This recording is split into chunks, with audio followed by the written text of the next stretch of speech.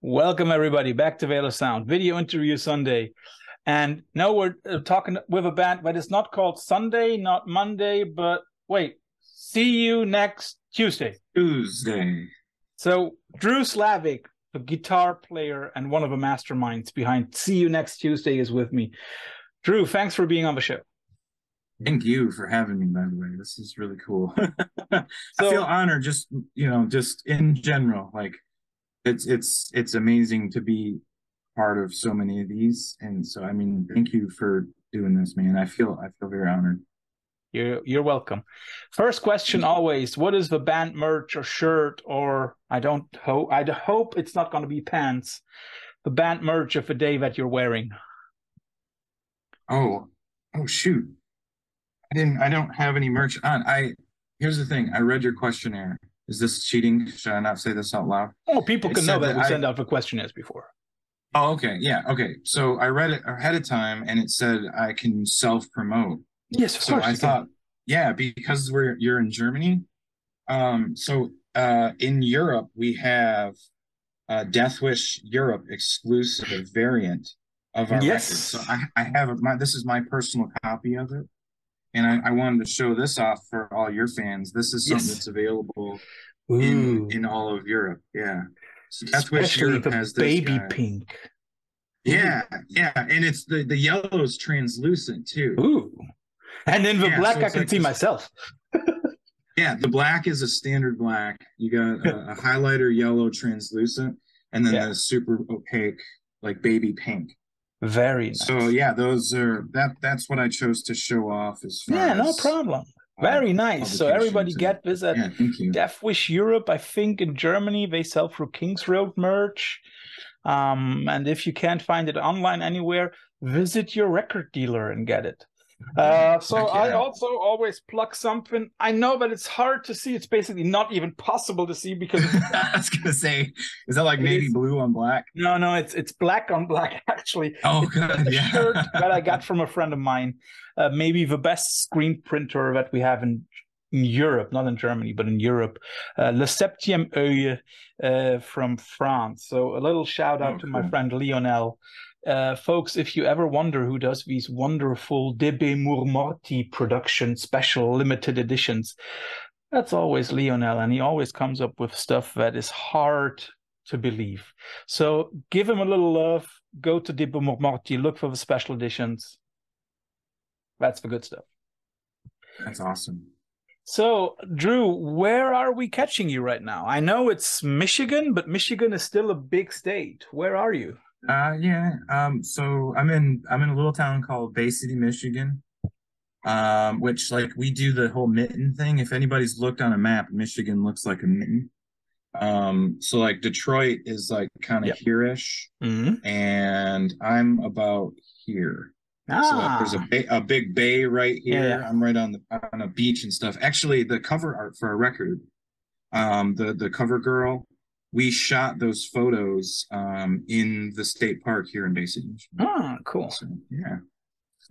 So one thing that that always confuses me with your band name is the orthography. So let's get this straight.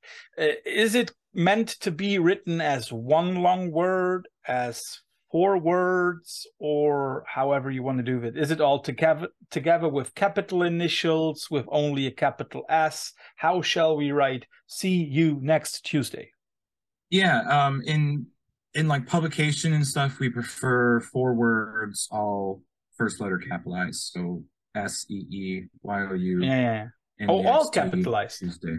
Okay. No, just the first letters. So the initial. Yeah, so okay. Capital SEE. Capital N. Yeah. I get it. Okay, so that's good to know. Yeah. So 4 separate words, not crunched together. Yeah. That's like CU space cowboy does that. No, we put the spaces in. So let's. But then, like, if you want to just shorten us, we prefer cunts. So just call us cunt. No, I cannot call you cunts because we're in an LA band with that name. It doesn't work. It's like, but I like the way that you just said that. Like SEE next Tuesday. Yeah, it reminds me a lot about the question like, is it boy sets fire or is it boy sets fire? Yeah, But let's get to the new four record. separate words. Yeah, let's get to the new record. Yeah, sure, let's do it. Distractions. You know, how many distractions were there for you as a band between the last release and this one? Well, I mean, for me, it was one big one. Well, it was one thing that I had to find a distraction from, I guess you could say. And that's kind of how this whole record came about. I don't know how much you want me to delve into the proper details, but in a nutshell, in October of 2020, I said goodbye to alcohol, and I have not had a drink of alcohol since October 19th, so I'm a little over Very good 30 for you. months. Yeah. Um, and I'm a mailman. Mhm. And during COVID, I worked a lot, like Mhm. a lot, like Mhm. 70 hours a week. That's not even a joke. Okay. And yeah, between like realization of alcoholism coupled with overworked, coupled with, trying to hold a marriage and a family together Mhm. and all that stuff.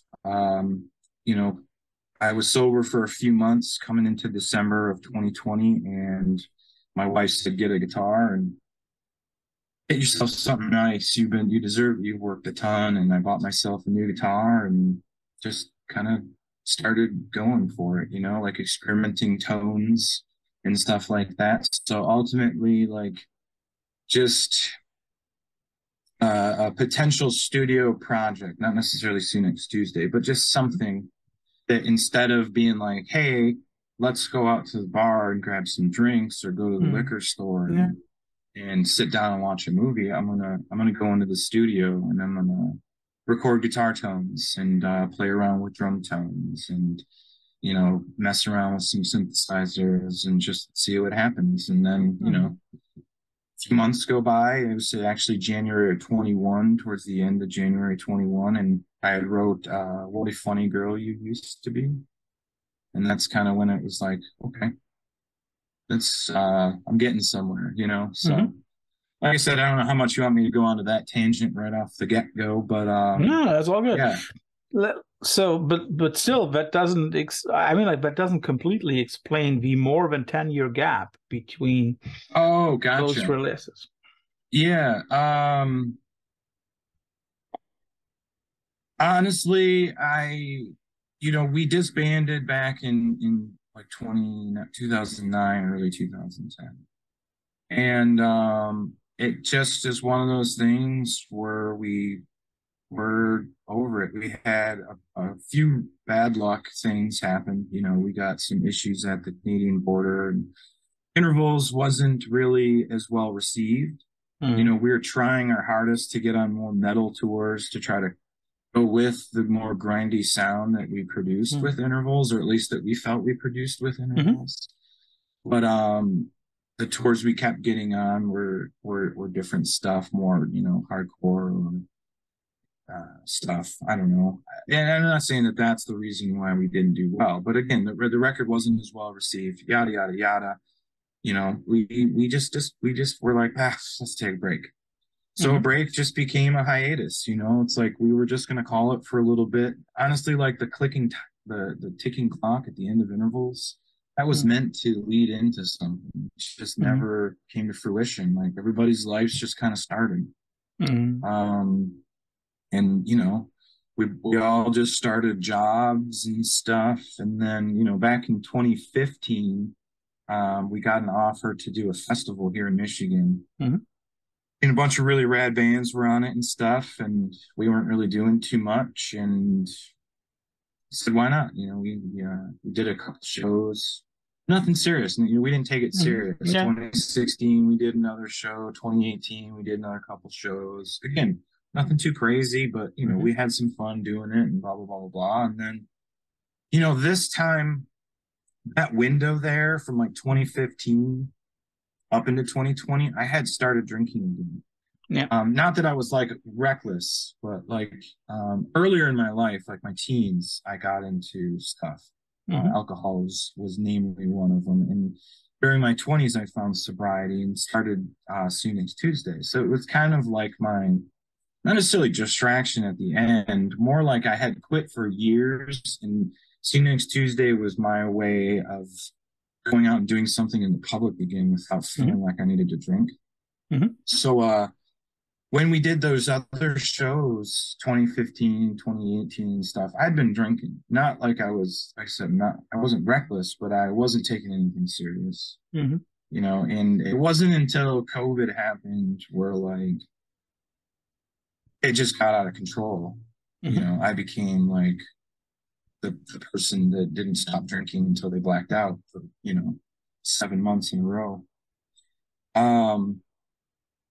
It wasn't until then that I took it serious, that I found my sobriety. And as weird as it is, you know, this band is now twice given me a good reason to move on. You know what I mean?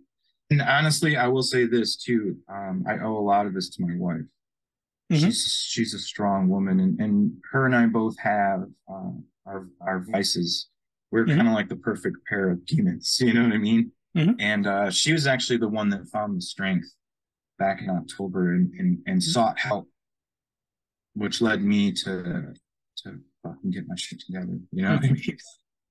No, that's awesome, because I think like a lot of people always, you know, we all say we need strong people at our side, and you know, then I have a feeling as if a lot of people proclaim that but don't really want it. And in your case, it sounds as if your wife is the stronghold, right? And that is the way it's supposed to be.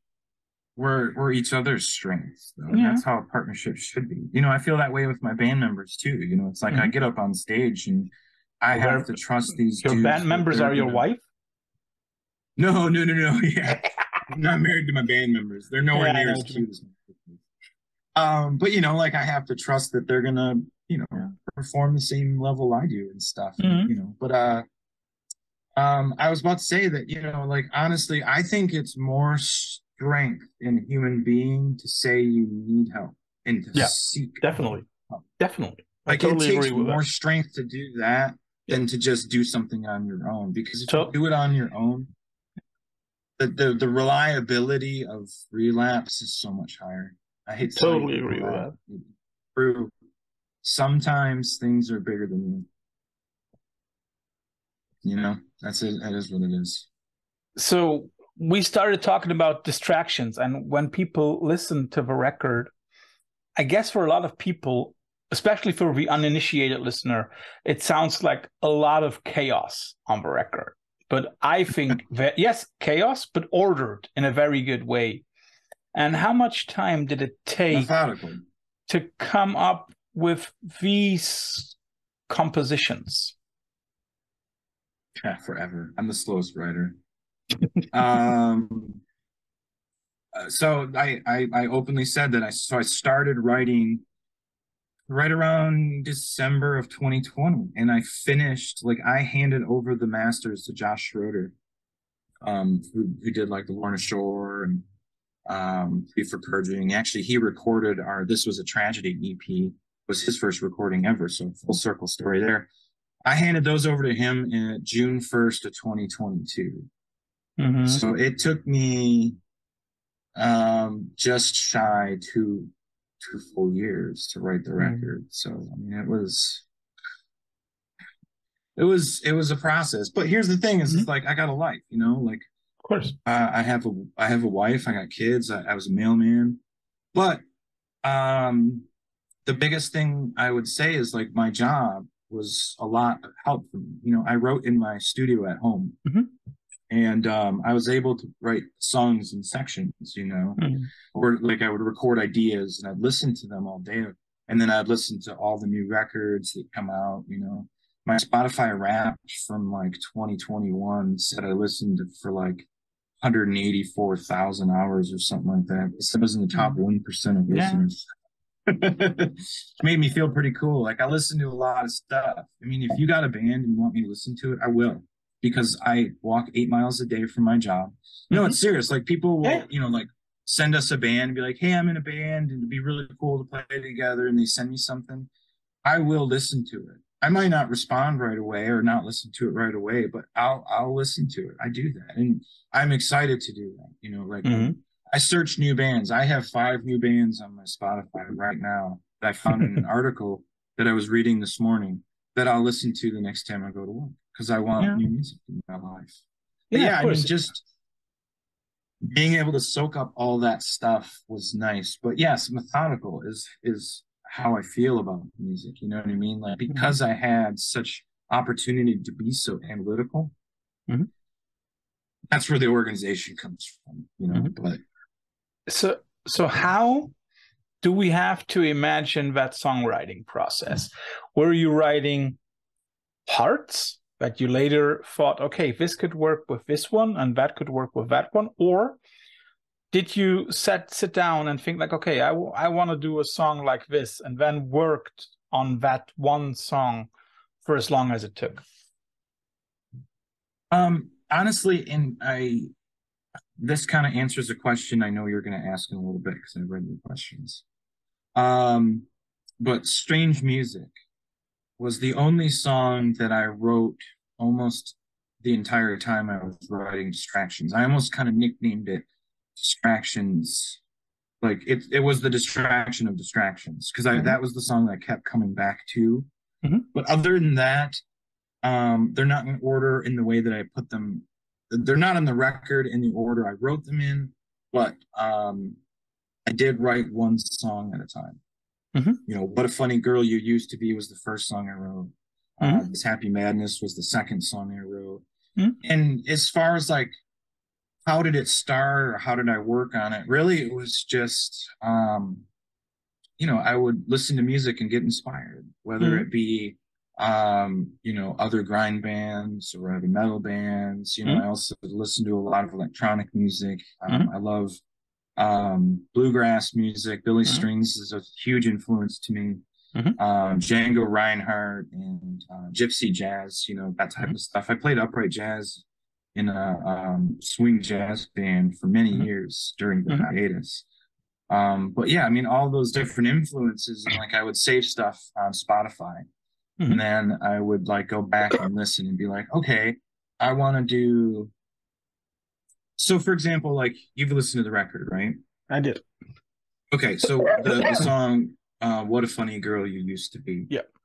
Like I knew that I wanted that. The song started with that ring out, and that Mm-hmm. was just like an idea I had. Actually, I mean, it was just I don't know, as simple as it is, you know, I was like, I want this like long ring out of blasts and a quick stop, and then it just comes in slow and sludgy, you know, and Mm-hmm. that's like how I just had that idea, and then I just implemented stuff, you know, like I was listening to Sepultura, and you know that opening riff kind of was a spark from War for Territory.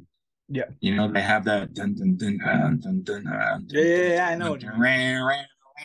dun dun. I was listening to that and I was just like, man, this is a killer groove. And I know 7,000 bands have taken that same riff and done the same, but who cares? It's open one, you know, like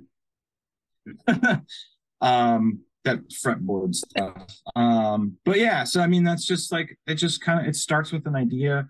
Mm-hmm. I'll have like a mechanic in mind. You know, Mm-hmm. like it had like I'll have a box to check when I'm Mm-hmm. making a song. You know, or like going into a song, I'll have 6 ideas, and it's going to be like, okay, I have this weird like scaly thing that I was working on, but I also Mm-hmm. have this weird like um, drum pattern that I had recorded. You know, like the end of this Happy Madness, that Mm-hmm. kind of 6/8 feel thing. Mm-hmm. Um, that pattern I had written for so long. I sat on that for years, actually. That was a Mm-hmm. drum pattern. I went back to some previous recordings and stuff and pulled that bad dad out of my hat. But I was just like, you know, it's just, I don't know, man. Like every song is so vastly different, and Mm-hmm. too many things happen in the course of 2 years when you're writing a record. Like the process that I did, you know, Mm-hmm. because it's not like I was writing intervals again, where I didn't have a job, you know, like when I was in Scenics Tuesday in my 20s, that was my job. It either was Mm-hmm. home writing or I was Yeah. touring. And I made a living doing that, not a good living, but it was fucking awesome. So I'm not gonna complain At the about it. time, the best of lives, right? Yeah, and I wouldn't change it. I wouldn't exchange that for the world. No way. It was the best experience. When listening to the record, there are obviously, just like you said, so many influences. I've heard people call this deathcore, like mathcore, blackened hardcore, grindcore. I mean, like, first of all, it all comes back to hardcore, right? Sure. In some way, it's always hardcore. Core. Exactly. Because it's never black metal or death metal. It's always core. Yeah, it's got to have a sentence nowadays. Weirdly enough, in America, if you call it hardcore, it's very specific. Like if no one calls us hardcore in the States. Nobody. Yeah. Because here, hardcore is, knock loose. That's hardcore. Yeah. Even though they're, yeah, exactly. Well, yeah, obviously. Bane reunion, yes. Yeah. That's pretty rad. But they're hardcore. Is there any description or like label where you say like, okay, that in some way fits our band? Or do you just simply say like that we prefer? Yeah. Is that what you're asking? Yeah. I don't know. I mean, like, I personally am a huge grindcore fan. Like to the core, like that's the bulk of what I listen to. Like if you were to flip through my catalog of music, 53% of my music is grindcore. Everything else I listen to falls into like that 47%, right? Yeah. So inherently, I want to say that we're a grindcore band, but I know we're not because we don't sound like a grindcore band. And grindcore is one of those weird genres where it's like if you're not that specific type of grindcore, you're a false grindcore. I think that Sawtooth Grin has a grindcore sound, like an influence. It's a modern grindcore, but it is. It's weird because I listen to Rotten Sound. Obviously, they got a record coming out too, and they're fucking insane. They're one of my favorite bands. Obviously, they're grindcore. No question about it, right? No question. But I say that in a lot of interviews as people ask a similar question. It's like, yeah, See You Next Tuesday is probably about 51% grindcore. So if we're trying to win a custody battle here between all the other genres and grindcore, I feel like grindcore is the one that would win the custody battle by 1%. That's about it. Yeah. But with that said, extreme metal is fine. Or experimental metal. But then again, we're at the point where you're like, is this metal? And I know a lot of metal fans, especially here in Europe, would say like, nah, that ain't metal. It's not black. It's not death. It's not doom. Yada, yada, yada. But I like the way that you're thinking. Oh, I see what you're saying. Like it would need the core title to really. Yeah. Yeah. I mean, what would you call us? One genre. Don't give me a paragraph. I know what you mean. Mathy, hardcore, black. No. I would take grindcore because I think if we split up this is true grindcore and blah, blah, blah, if we take that away and remember that genres change and influences come in, and hardcore is not what it was 43 years ago. It's not Bad Religion. It's not Circle Jerks. 2023. Yeah, exactly. Right.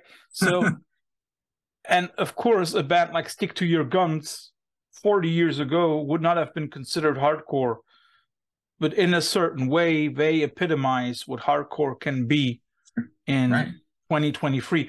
Also, like Sunflower, like Calistow Boys. Yeah. But at the same time, also like bands like Gospel or City of Caterpillar. And they're all completely different, but they're all hardcore. And with grindcore maybe being the most extreme form of hardcore, and I'm leaving out stuff like porn grind and cyber grind and all that stuff, blah, blah, blah, yada, yada. Yeah. But when we think about a genre evolving and allowing influences in from the outside, then your new record is definitely grindcore. And that leads me basically to another question, because when we listen to your record, which I really, really like, by the way. We listen to a band that does grindcore, but you also hear loads of other stuff, which is very cool. You know, that's what I was saying. I was kind of keeping the pie chart. You know, I try to keep like the grindcore of 51%. Yeah. When you listen to it, it struck me, and I was asking myself, like, how can they do this live? We do. Okay. Currently we play 4 songs live. We do all 3 of the singles live, and we are doing This Happy Madness live currently. We're a 4-piece, you know, so some of the dual guitar stuff that you do here in the record do get sacrificed. But on our live situation, I do run stereo guitars. We have guitar cabs on both sides, bass cabs on both sides, so it's just loads of fucking loud. I do have a sampler and a synth that I do take with me as well. So a lot of like the sampling and stuff, the How Insensitive track, where I do a version of that live. I actually put that into my modular synth and create my own version of that for live, but I use all those voices. So yeah, I mean, overall, there are some videos if you want to check our YouTube. Just see Next Tuesday Grind. For those that are listening, we just kind of got a handle on our YouTube, so it's really small. We only got like 600 followers right now, but we put a lot of content. That needs to change. Yeah, thank you. We put a lot of content out there. I did a bunch of playthrough videos and stuff, which are just a ton of fun. We're just like, we're sitting around here like just biting our nails, waiting to release this record. And the biggest thing is we wanted to have a grasp on vinyl. If you're wondering why it took so long, it's because we wanted the vinyl to be ready. We didn't want to release a record and then like 8 years later people get records. We're fine sitting in the background. We're fucking patient. I'm not, but I made myself. Yeah. So yeah, does that answer your question? It does. What also is striking is the difference in song track lengths, you know, with the final track, Strange Music, where, if I remember correctly, we're a little over 7 minutes.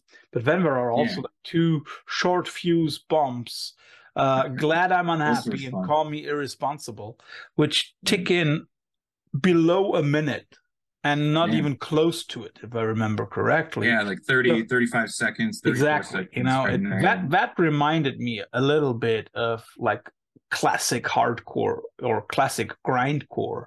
How much fun was it to come up with that kind of stuff?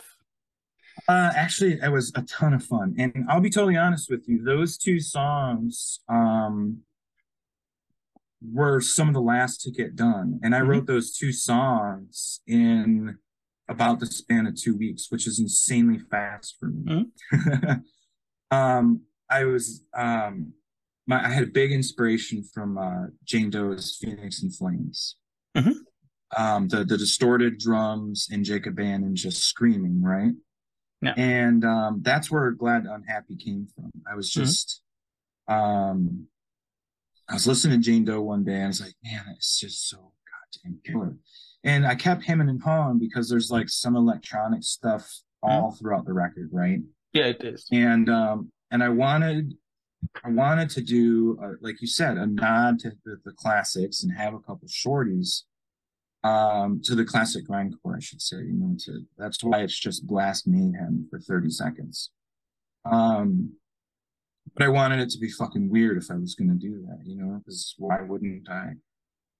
So yeah, like that song.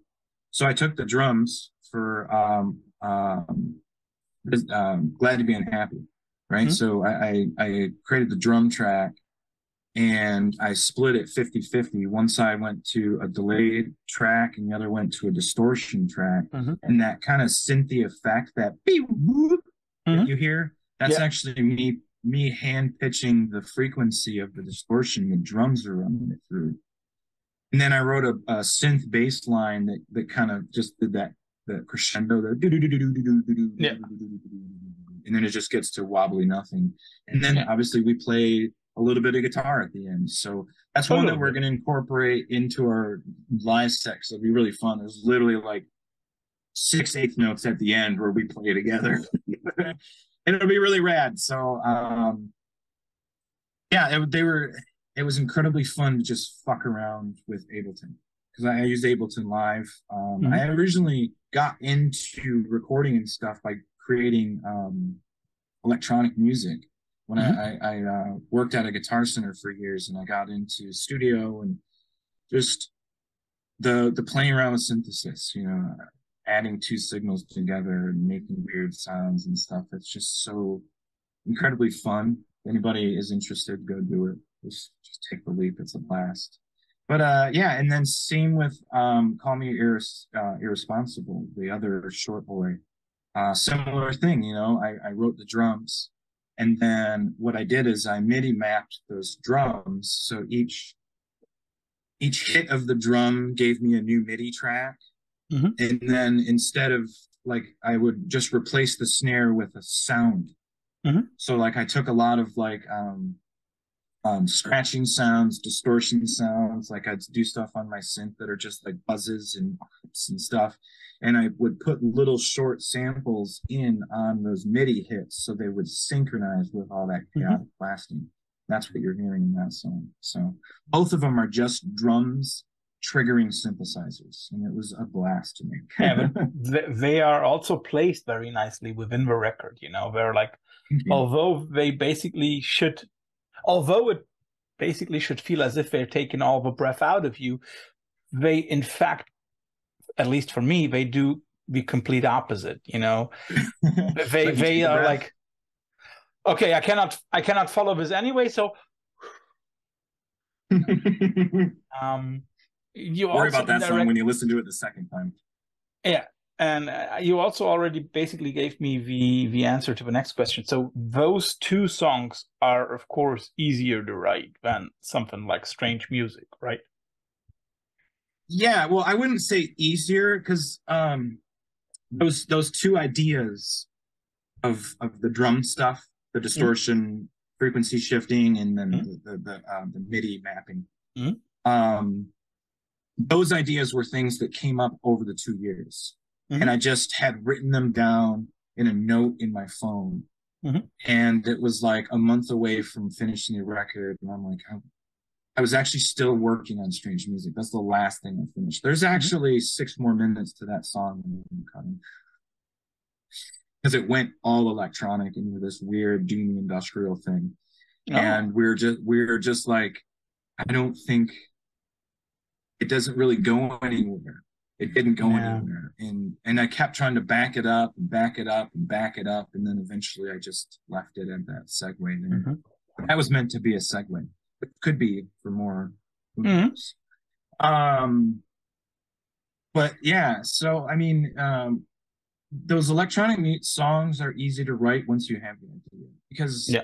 um, electronic music is so experimental. It's not like a guitar where it's like, okay, I'm in C sharp major and I want to, flat the seven to give it a little distress. And, like there's a rhyme or reason to guitar playing that I tried to push the boundaries for, but, it's not the same as synthesis, Mm-hmm. like playing around with electronic music, you can literally like shit can just happen and you don't Yeah. expect it, and the outcome can either be total trash and just straight noise, or it could be something somehow that's musical enough to run with. Mm-hmm. And I think like those high-pitched howls in Call Me Irresponsible, Mm-hmm. where like there's that break and there's just that big howl that kind of sounds like the vocalist of the body. As soon as I Yeah. recorded that, like I was making that sound, it reminded me of his voice. And I was like, oh, shit, that's fucking rad. I don't even know what triggered there and what effect it was running through, but I had it been recording because I would record and live fuck with stuff. You know what I Mm-hmm. mean? Like I Yeah. would record like large sections and then go back and be like, this part's cool.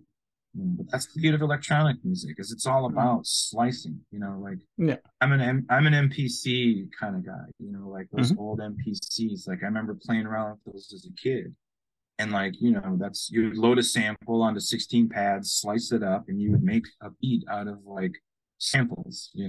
slicing. And Yeah. that's so yeah, it's experimentation versus like being Mm-hmm. methodical. Like Strange Music was so It's weird to think how hard it is to write something so easy when you write a record that's so much going on. But Yeah. like, I feel like it is harder to fill space than it is to fill chaos. Because if chaos is going on, sometimes people can't even ingest it all. And as long as it's in extreme, it can be awesome. I mean, listen to some of the bands out right now. Like the guitar tones are so fucking filthy. Like one of my favorite bands, Last Days of Humanity, they're a Dutch gore grind band. I don't know if you're familiar. Just filthy. I couldn't tell you what they're doing on guitar for the most part, but it has a vibe, man, and I love it. And that's the thing, though, is like you listen to is like Amenra, right? One of my favorite. They're one of my favorite. You know, on that doomy, sludgy, slow stuff. Because there's such beautiful. There's so much beauty in their music. Even they're behind like this curtain of despair. You know what I mean? And that song "Children of the Eye," it just starts off so soft, and that was like it's so hard to write something interesting when you're just ringing out one note. Yeah.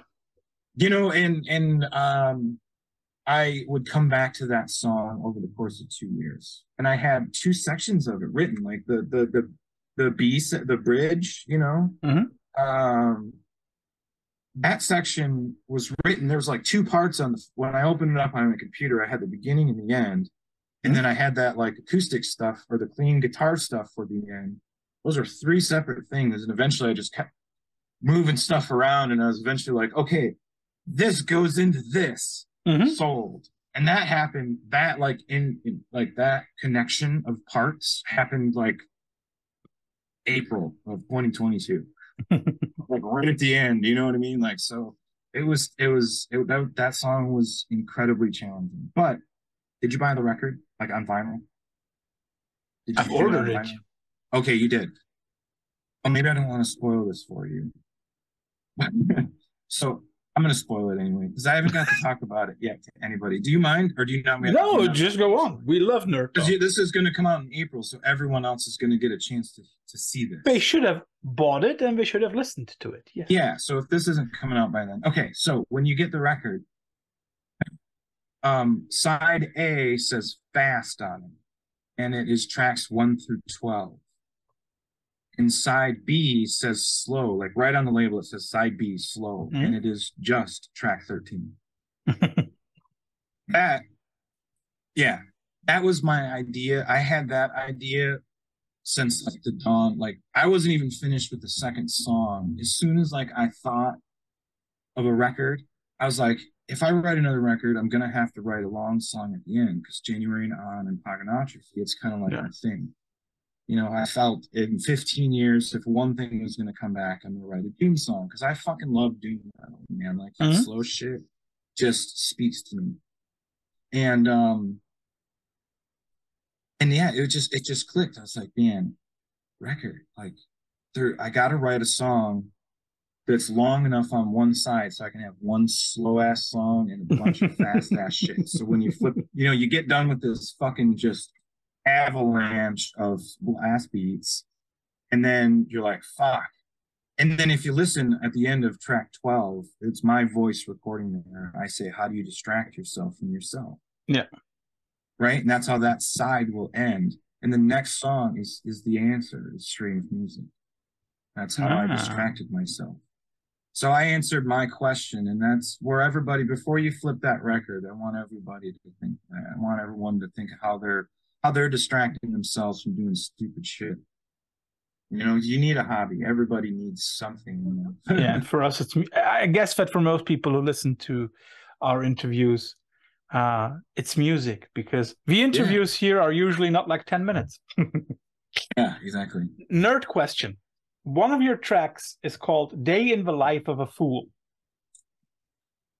Being an old Beatles. Guy, I had like, Beatles. Okay, is this your version of the Beatles, A Day in the Life? Or what I came up with today, is that your answer to Faith No More, King for a Day, Fool for a Lifetime? Or is it just an old boy who thinks he has to connect everything with everything? Here's the thing: is you're close. I'm not telling. This is one I'm not breaking on. Nope, you're close. Okay. Somebody out there is gonna connect the dots. Because our song titles always mean something, you know. And obviously, the Parasite, everything was a nod to pop culture. Intervals we wrote as a band for the first time, you know, so we all had a collaboration in intervals and decided to be serious and we're adults. So we had actual song titles that matched the lyrics. This, again, I was writing these well before Fox even, you know, like I had over half the record written before he started doing vocals, which, you know, it's fine. Like, whatever, he could have waited to the end, but I wanted his input. It was important to me to have his input. So he started working with me on it and stuff. But he's a busy fucking dude. He owns a tattoo shop. You know what I mean? Like, busy fucking guy. And you're a good customer, eh? Yeah, he just actually done this That's guy nice. over here. Yeah, that's nice. Our bass player works at the same shop. He's also a tattoo artist. So they're really talented dudes. Anyway, I was answering a question. What were we talking about? A day in the life of a fool. Oh, yeah. Okay, so I'm not going to give it away, but you're close. There's something out there, but so moving on. For everybody out there who can clue me up and tell me why I didn't see something as obvious as that. Somebody is gonna connect the dots, and I hope this interview doesn't make it quicker than it should be. But... If you find it out, please write it in the comments. Yes, please do. Something else that struck me over the course of the last, let's say, 12 months or so. There are so many iconic bands who were successful shortly after the millennium who are making a comeback right now. So we have City of Caterpillar, Gospel, Glass Casket. Is there any idea why? I thought I was hearing my dog around here. Oh, I was about to see a puppy. I love dogs. I got we have a puppy, but she isn't in here, so I was wondering where I heard it. You probably heard mine barking a little while ago. I left the door open just in case she wanted to come see him. So have you got any idea why? I would have to say COVID, 100%. Not only did new bands spawn because of COVID, so many other bands. I mean, people were forced to sit at home or work their lives away, but ultimately, everybody went through the same shit. Everybody decided, you know, there's so many people out there that for the first time in their life went and sought therapy. There's so many people out there that looked at their lives in a different manner. You know what I mean? Like, obviously, there's people that came out of COVID in despair and are worse off too. You know, which is awful. I mean, that's the thing with COVID is it's just every single human being on this planet went through the same fucking shit simultaneously. Yeah, it was different for you because you lived on the other side of the world, but you were going through the same shit. Yeah, you know what I mean. Like you either were at you, yeah, seriously.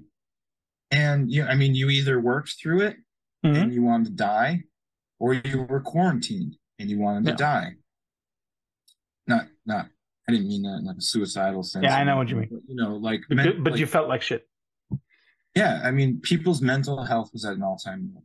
Yeah, so it was weird for sure. Know? And I mean, look at some banging fucking bands that just appeared. You know,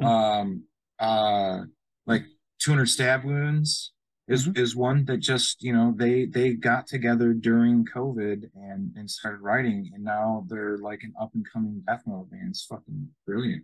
You know what I mean? So yeah, I think that, you know, I think the dudes in Botch, and I think the dudes in City of Caterpillar, I think, you know, they just were doing the same thing. You know, maybe they were gigging, maybe they were working, who knows? But they were sitting at home and something struck and everybody had to find their distraction. I'm telling you, man, like, it's not just a clever name. Like, everybody had to find something to hold on to, some shred of humanity to pull out of that fucking shit. And we're still recovering. Don't get me wrong. It's not like it's it's not over. It's not like it's gonna be overnight or anything. But you know what? I still haven't drank.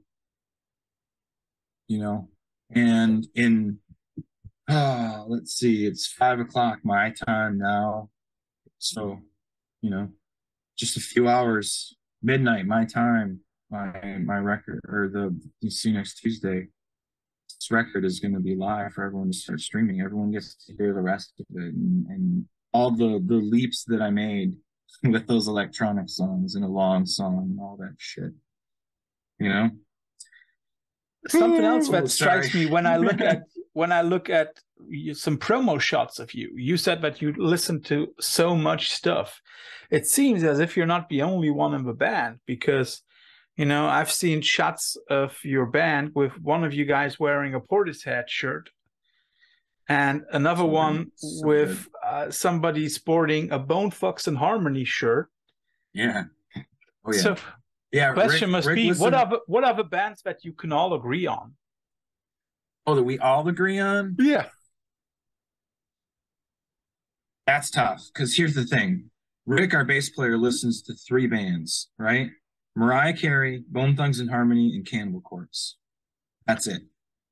Like, there might be some stuff like, the flavor of the week, I think he's got I think he likes Gate Creeper right now. I'm not sure.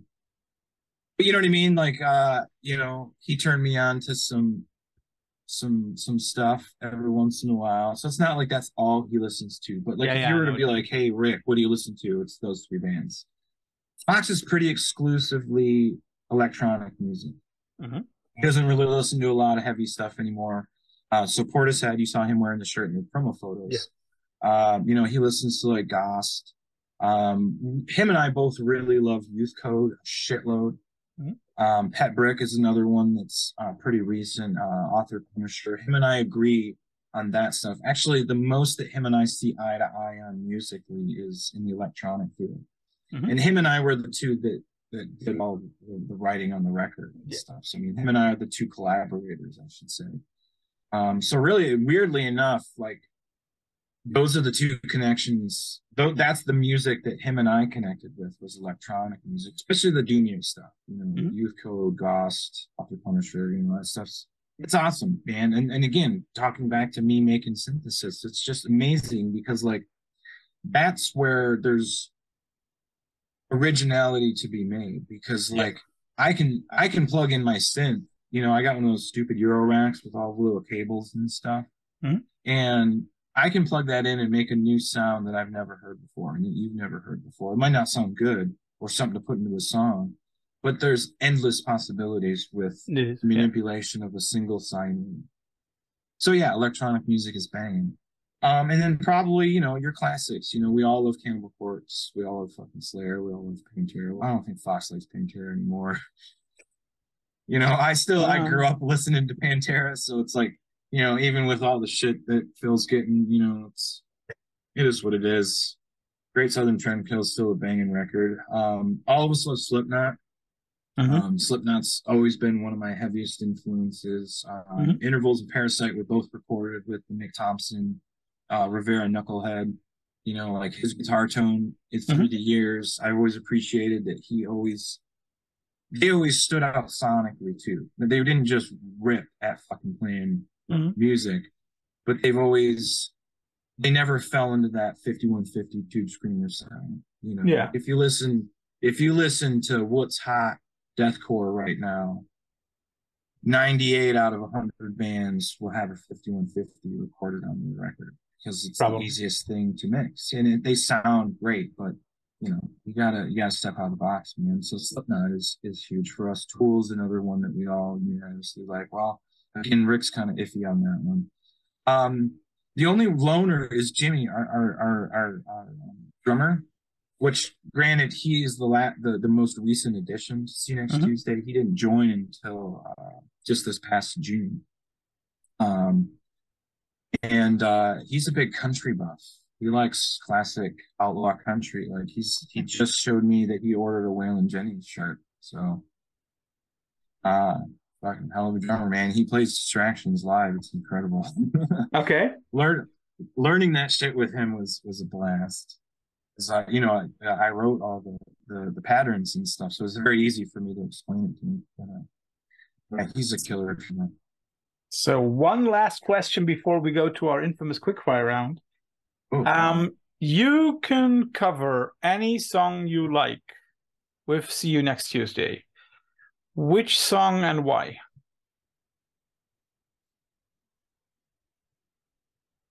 That's really, really tough. I actually have two. Is that okay? And there's a well, it's two-part story. How's that sound? Okay, so for the longest time, I always wanted to do like a not a cover, but like a remix, like a Mhm. grindcore version of fucking Hostile. Mhm. Because it's a punk song and it's at its core, you know what I mean? Like it's Yeah. obviously it's dialed up by Pantera, but ultimately it's a punk song, you know? Mhm. And just throw some blast beats in that shit. So for years, when I was in See Next Tuesday years ago, like before Fox was even in the band, when we still had Bear, it was always something that I brought up, and I know how to play the song. Like probably don't anymore, but I learned the solo and stuff, and learned how like I broke it down and like taught everybody, but we just never fucking did it because no one wanted to play a song that was in 30 seconds or whatever. I don't know, just never came to fruition, right? Mhm. Right around the time, right before the hiatus, this is part two. This is the actual answer. I just wanted to get that other part out of the way. The actual answer is during right around the time of hiatus, before we went on hiatus, we just released intervals. We got an offer to do like one of those cover compilations where like each Yeah. band picks a song, Yeah. and it was refused. Shape of Punk to Come, Okay. and New Noise was not taken. So we like had put in for it, and like some came up where like all these songs were taken, but this song, and then like we broke up and like it never happened. So it is what it is. But recently we were talking about doing a cover, whether we will or not. But recently we had been talking about it. And I brought up that I always wanted to cover that Refused song. And Jimmy and Rick were very, very into the idea. And Fox is asleep, and I haven't had a chance to bring it up to him. But he'd be the one that would really make or break it because he's doing the vocals, and you know Yeah. he would have to figure that one out. That is also But a I difficult one to mean, do. yeah, and it's a crushing tune, and we could do it straight as, and it would be in, like a blast, and we could do it in a manic grindcore esque fashion, and Yeah. it could be really cool too. We could fuck it up too. Who knows? Either way, we'd have a good time doing it. So to answer your question, New Noise by Refused. So, the quickfire round. You always get two alternatives, like roses versus tulips, and you have to decide on one of them. And Okay. maybe give a short explanation why. We'll start Okay. off with something easy. City of Okay. Caterpillar versus Saitia. I still don't know how to pronounce her name. Saitia, you know what I mean. Oh, I don't think I've ever. Saetiaa. I'm gonna sound like an idiot. You're gonna have to send me that name because I have not heard them. So I would have to say City Caterpillar. Okay. But actually, I'm gonna. Can I do that? Can I have a second here? I'm gonna add that to my list right now. Can I do that? Spell that.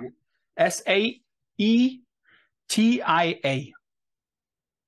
Oh, all right. Yeah, I'm following them right now. I'm gonna listen to that one on Saturday. 100%. Thank you for that. So let's go to something more recent. Sunflower versus Callous Dowel Boys.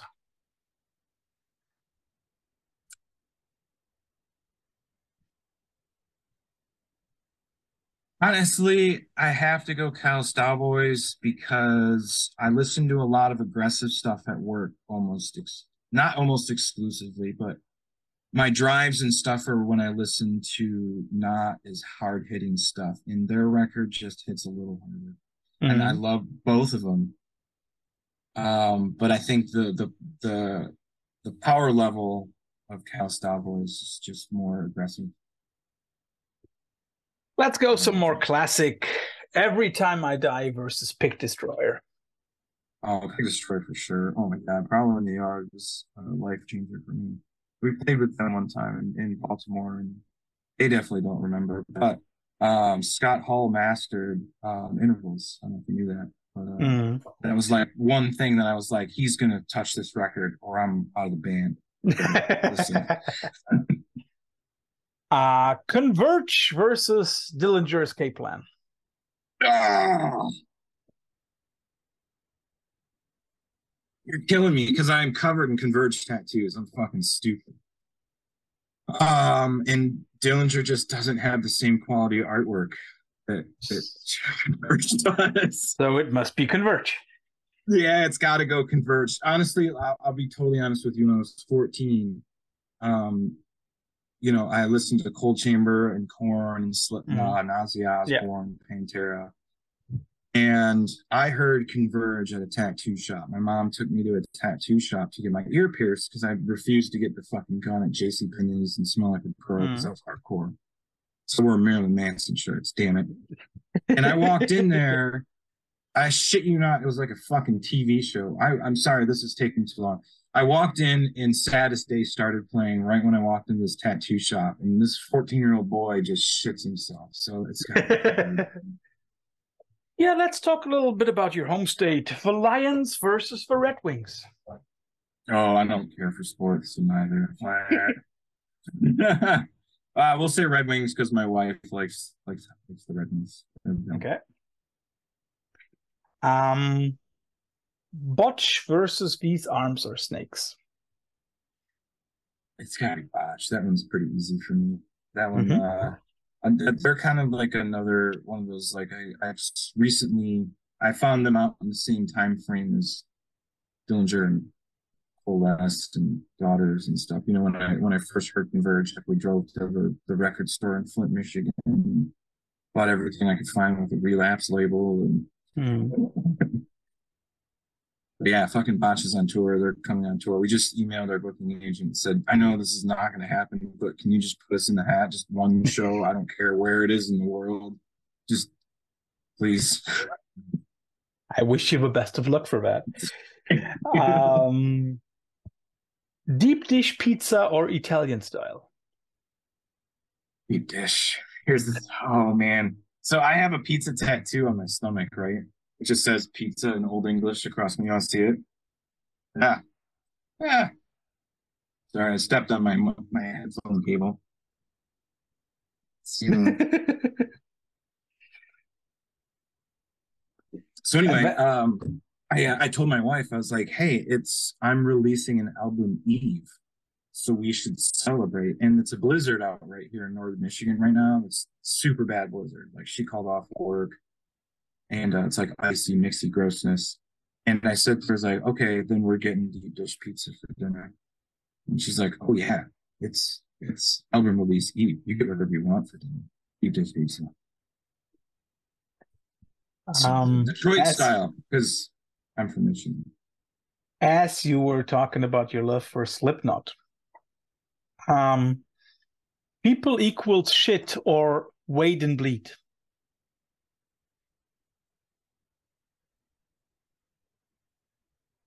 I have so many memories tied to both those songs, but we all do. Yeah. I don't know. I think as an angsty 16-year-old who took shrooms and cried about his girlfriend that broke up with him, Wait and Bleed has it by 1 point because that one is just one of those that you drove around and screamed when you were singing. Honestly, if I had to pick, it would have been Eyeless.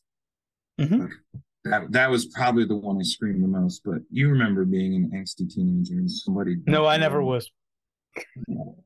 Everybody who watches this. Yeah. You 100% drove around and was like, so we have two left. We have two left. Go. New York City or Chicago?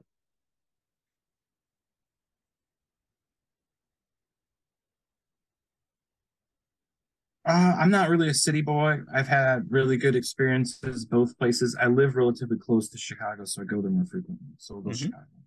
So I'm a 4-hour train ride, about a 6-hour drive, give or take.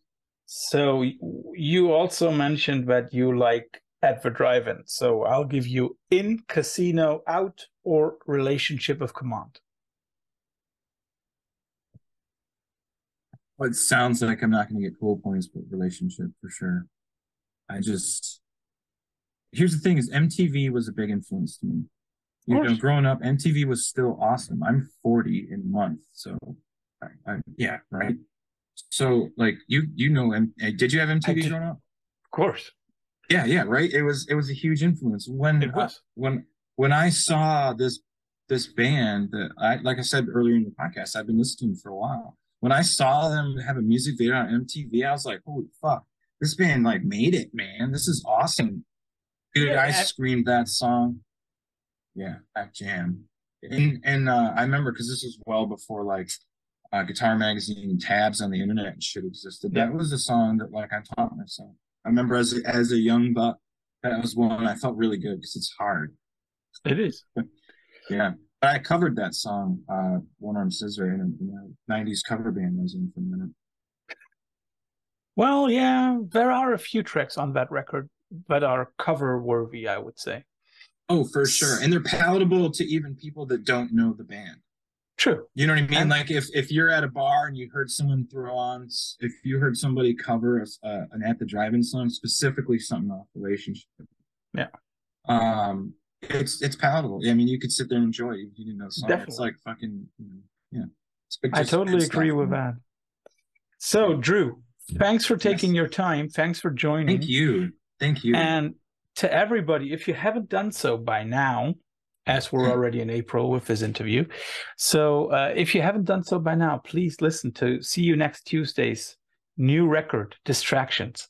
Oh. It will distract you for a longer period of time, I can tell you. So, Drew, your chance for any final last words. Oh, geez. No. We don't do religion here. Oh, I said geez. Yeah, but it's just J-E-E. us. No, I'm not gonna do. No, not there. I'm not going there. No. I just wanted to say thank you to like. I said this recently in another podcast. I don't mean to be redundant if people watch me more than one time, but That's their choice. yeah, I'm in a weird position putting out a record, right? And I put out, or not me. See Next Tuesday is in a weird position. Me, because I'm talking, but us as a band and me personal in my emotions, we're at a weird position. We 15 years ago, 16 years ago, we put out Parasite, and Parasite was very well received. It was chaotic during a time of all these fucking great bands coming out pushing the bar in every single direction, right? Yep. Everybody was awesome. And music was so good. Not that it's not now, but I feel like it was good. Differently good. Yeah, differently good. Exactly. It was a time to be different. Then, then we rushed out and put out Intervals, and it was not as widely received. We took a drastic direction change from what most people thought of us. But had they known that we've been playing those Parasite tunes for years, we were already sick of them. We had already been writing new shit, and it had already been heavier because I was listening to way more like grind-esque stuff. Like I was getting into heavier stuff, and that's just what happens when you stop listening to Number 12 Looks Like You and Converge and stop. Not that I stopped listening to them, but listened to them less and started listening to more just Regurgitate was one that was just like so good. I'm sorry, I had a brain fart. What were we talking about? Any kind of last words. Oh yeah, my last words. Shit, man. Oh, so yeah, it wasn't as well received. And now 15 years later, we're putting out another record that's even in another direction, third record, third direction. It's terrifying. I just want to say it's absolutely terrifying, but I wanted to say thank you to everybody that has given us such a welcoming response. Like the amount of supporters from yesteryears and the amount of people that just heard about us. It's too much, man. Like it's overwhelming how amazing it is. So thank you. That's what I want to say. So thanks for being on the show. Yes. Thank you very much for having me. It was an absolute pleasure. And I'm really excited. Thank you for turning me on to a band. If there's anything else you want me to listen to, send it my way. Well, if you want to know more bands to listen to, just visit our website and you'll get something fresh every day. Hell yeah. I'm gonna follow it. So thank you so much, brother. Drew, have a good day. Bye-bye, my friend. Hey, you too. Thanks a lot, man. I appreciate this so much.